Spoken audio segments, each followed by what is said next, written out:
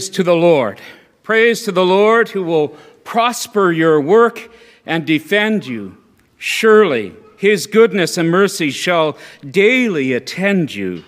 Ponder anew what the Almighty can do, as with his love he befriends you. In the name of the Father, and of the Son, and of the Holy Spirit, you may be seated.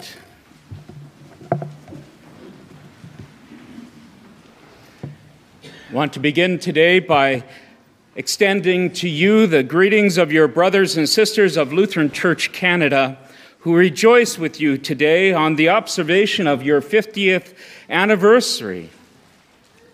In the preamble of your founding documents, the following resolution is recorded. We, a number of Lutherans in the city of Edmonton, in the province of Alberta, have joined together as a congregation. We present these documents signed by ourselves to be the order in which all our congregational affairs, spiritual and material, are to be regulated. And the name of this congregation shall be Riverbend Lutheran Church. And so it was on a certain fall day in 1972 that the foundations of Riverbend Lutheran Church, a mission congregation and school, were laid upon the prophets and the apostles with Christ Jesus as the chief cornerstone, Pastor Schmidt being your first pastor. And those that gathered together here to establish this congregation believed what the psalmist had written, "Unless the Lord builds the house, those who build it labor in vain." And so this congregation, in its opening service, was begun in the name of the Father, and of the Son, and of the Holy Spirit. And so I'm a little curious today to know how many of those who gathered there in the fall of 1972 are present today. If you're one of those founding members, please stand. We want to recognize you. Thank you.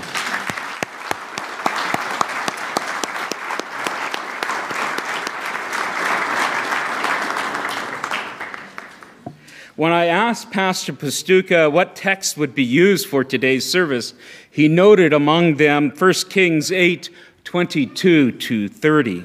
And it's a fine text for us to focus our meditation on for a day such as today. For the text records part of the dedication service when the Temple of Solomon had been built in Jerusalem, had been completed. And we read these words, that Solomon stood before the altar of the Lord in the presence of all the assembly of Israel and spread out his hands toward heaven and said, "O Lord, God of Israel, there is no God like you in heaven or on earth beneath, keeping covenant and showing steadfast love to your servants who walk before you with all their heart. But will God indeed dwell on earth?" Good question. "Behold, heaven and the highest heavens cannot contain you. How much less this house that I have built?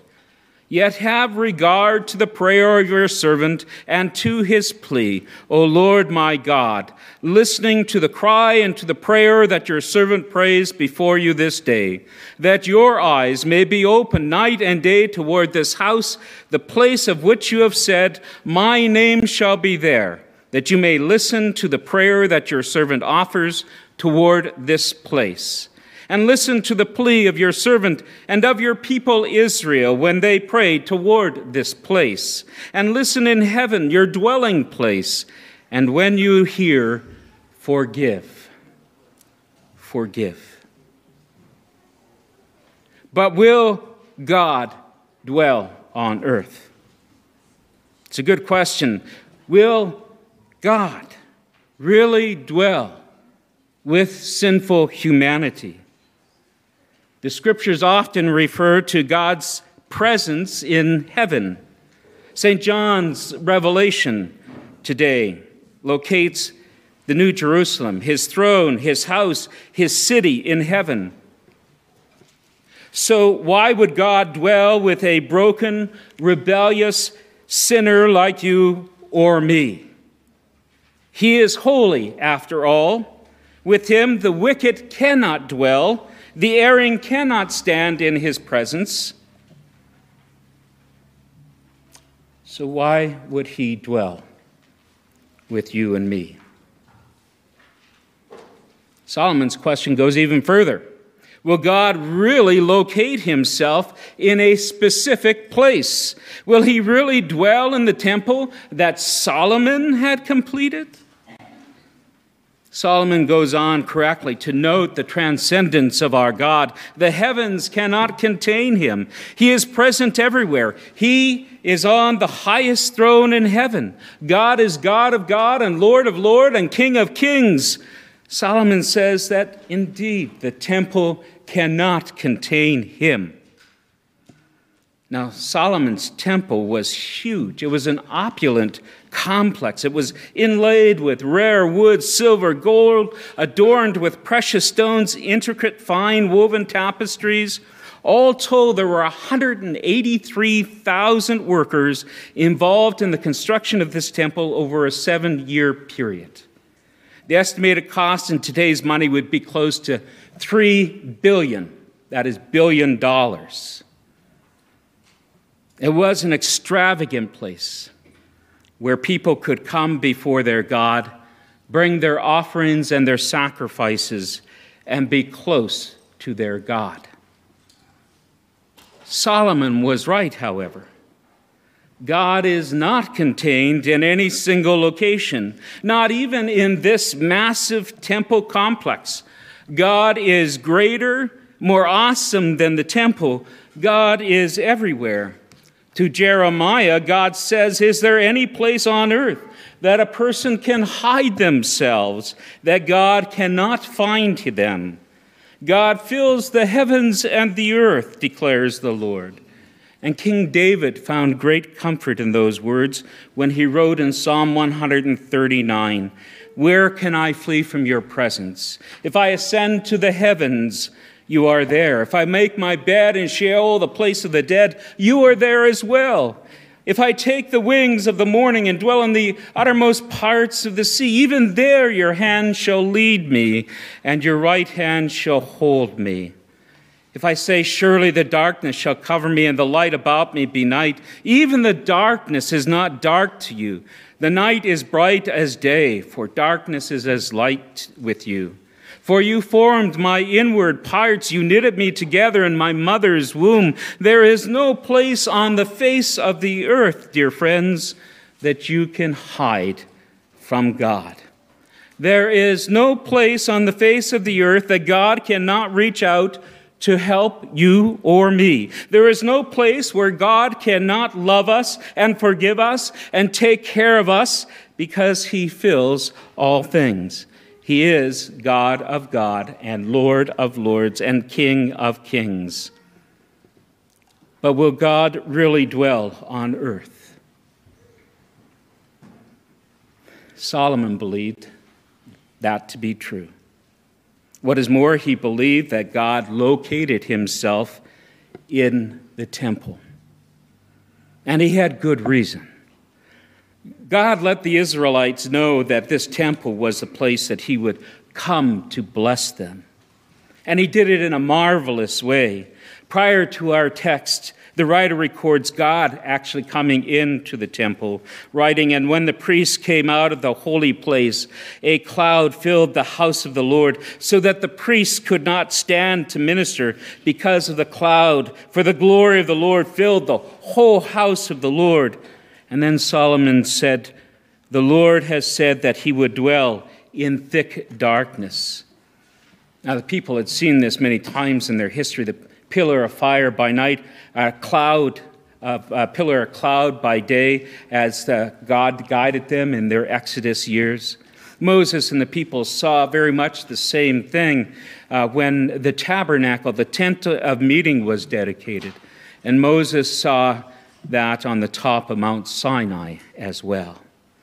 God is present everywhere, but on this day, the triune God made himself known by means of a cloud.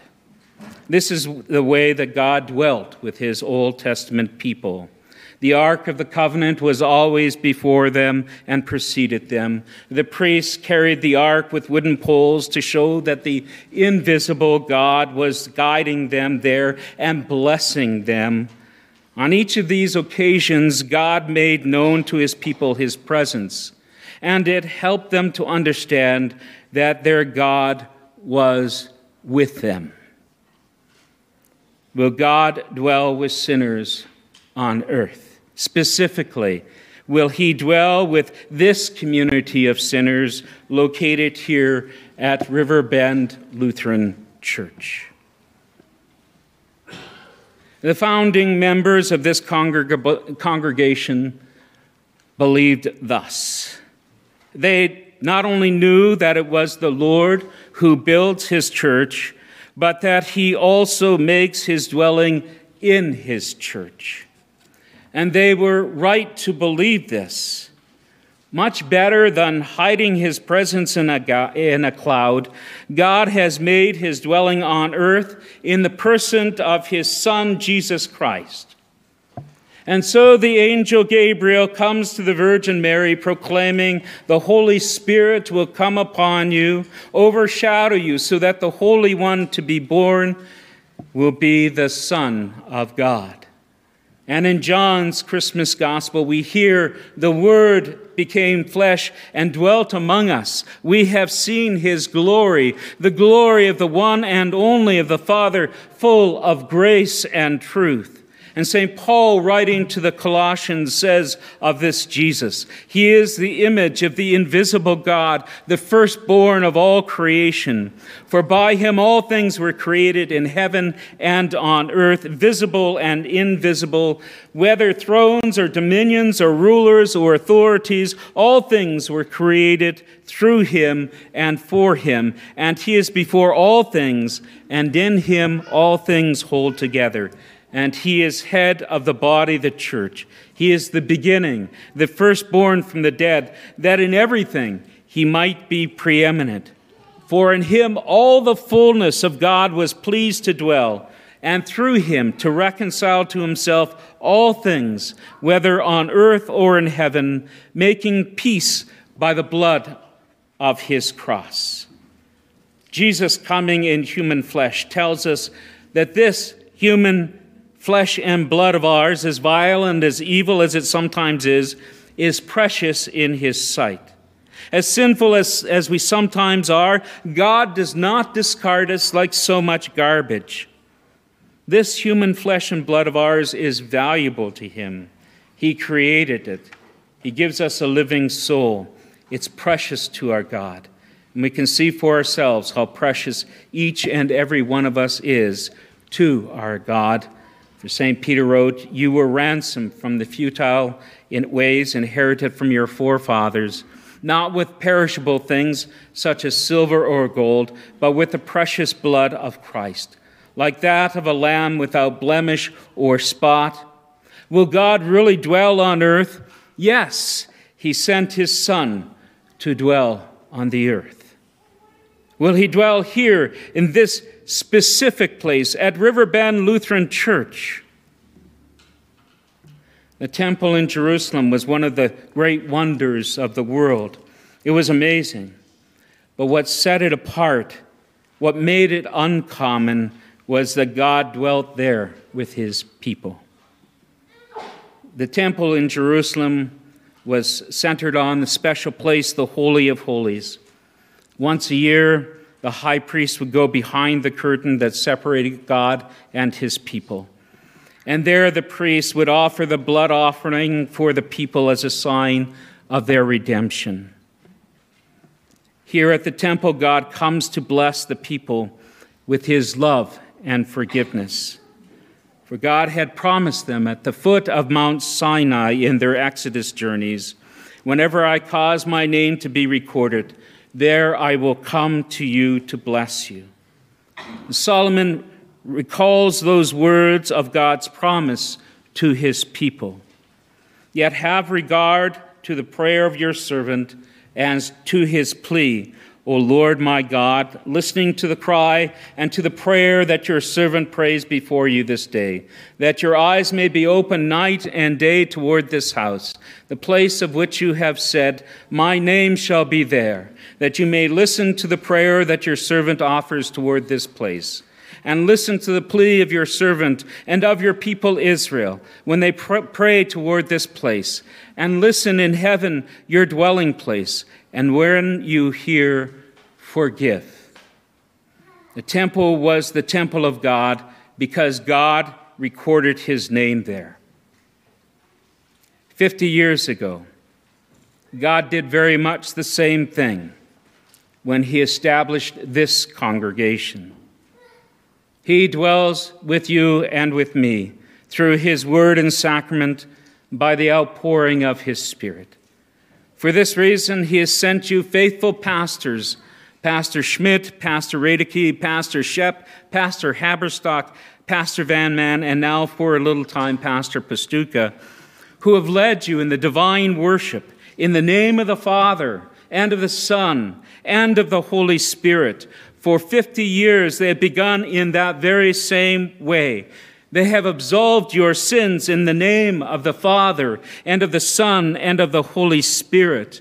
For 50 years, God has been baptizing your families in the name of the Father and of the Son and the Holy Spirit.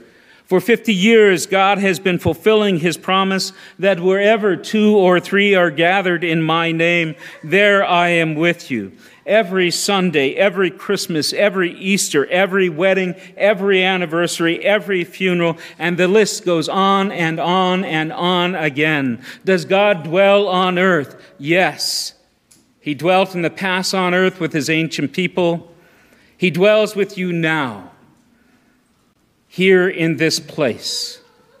God comes to bless you in the same way that he came to bless the children of Israel of old.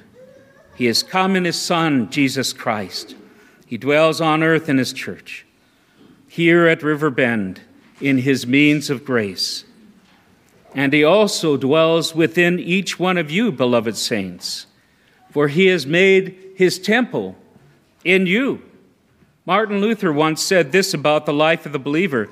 If someone were to knock on the door of my heart and ask if Martin Luther lives here, I would say that Martin Luther once lived here, but he's moved out and Christ now lives here. And that's true for you and for me too. For us, we can say with St. Paul, I've been crucified with Christ. I no longer live, but Christ now lives in me. The life I live in the body, I live by faith in the Son of God who loved me and gave himself for me. Since the day you've been baptized, God has dwelt in your house, in your temple. He has made his dwelling in you. In John 14, Jesus says to you and to me, he and the Father will come and make our home in him. Will God dwell on earth? The answer is yes, for he has promised to make you, your body, his temple, his dwelling place. And God is not done. God is not done in this place. Not only has God come to dwell on earth in your past and here among you today, he dwells in your future. Though church spires fall and congregations shrink and expand, God's people endure forever greater trials and temptations. Ours is not a false hope nor a vain glory. God dwells in our future. His faithful presence on earth fills our future and fulfills our future. Jesus says to you, whoever hears my word and believes in me has eternal life and will not be condemned. He has crossed over from death to life. And already among you are those who have crossed over from death to life. Not long ago, your beloved Pastor Haberstock received that promised exchange from death to life. And there have been many others of your loved ones as well. Their disappearance from our eyes is a reminder that God dwells with his people here in this place. But this is not our final destination. No, there is a better temple that he has prepared for us. Someday we will breathe our last. Someday we will stand with the faithful in glory. We heard those words of promise again today in the book of Revelation given to St. John to proclaim to the church. And then I saw a new heaven and a new earth, for the first heaven and the first earth had passed away, and the sea was no more. And I saw the holy city, New Jerusalem, coming down from heaven, from God, prepared as a bride adorned for her husband. And I heard a loud voice from the throne saying, Behold, behold, the dwelling place of God is with man. He will dwell with them, and they will be his people. And God himself will be with them as their God. And he will wipe away every tear from their eye, and death shall be no more. Neither shall there be mourning, nor crying, nor pain any more. For the former things have passed away. And he who is seated on the throne said, Behold, I am making all things new. And also he said, Write this down, for these words are trustworthy and true. Will God dwell with us here on earth? We rejoice because he does, and he will. For 50 years he's dwelt with you to bless you, but he's not done yet. There is a future ahead of you. You know, anniversaries are great because we look back, but they also give us opportunity to look forward. Whether this congregation will be in this location in another 50 years, God only knows. But as it was in the past, so it needs to be now and in the future. As you come together here in this place, this altar is to be a place where a troubled sinner and a nagging conscience will hear the word of compassion and forgiveness from their God. This is to be a place where the prodigal son or daughter is not just so much ink on a membership roll, but where God's love is lived out, even among those who have wandered from the church, wandered from the faith. This is to be a place where the wayward son or daughter can be welcomed back. It is to be the place in this community where those whose shadow has never darkened the doorstep can learn about Jesus, about why this place has been here for 50 years. It is to be a place where broken lives are connected to the healing presence of Jesus, the Christ. Today we rejoice for you and with you that God has dwelt with you all these years. And we give thanks to God for the saving faith that now lives in you, which has been passed down to you and is your most precious heritage that you can pass on to the next generation. Riverbend Lutheran Church, the whole church, both on earth and in heaven, join you today, rejoicing that God has dwelt with you for 50 years. Confident that the Lord hears and answers the pleas of his people, we pray that God would continue to bless you with his abiding presence, with his abiding name, with his abiding life. In the name of the Father, and of the Son, and of the Holy Spirit. Amen. And now may the peace of God, which surpasses all of our understanding, guard and keep your hearts and your minds focused on Christ Jesus until he comes again. Amen. Hi, Pastor Cy here. I hope this message was encouraging for you. At Riverbend Lutheran Church, our goal is to support Christians in their daily walk with God and in proclaiming the love of Christ to a lost and broken world. We're a small and inviting congregation welcoming any and all who are sinful, hurting, seeking, or simply broken. Whether you're already a Christian and are looking for a church home, or you're undecided about your faith and looking for answers, you are welcome here. We have a number of programs for all ages and walks of life. Sunday mornings we have worship followed by educational programs for all ages. Please join us. For more information, you can visit us online at www.riverbendlutheran.com, call us at 780-430-7382, or email me at pastor@riverbendlutheran.com. Better yet, stop in for a visit. Until then, may the Lord bless you and keep you. May the Lord make his face shine upon you and be gracious unto you. May the Lord look upon you with his favor and grant you his peace.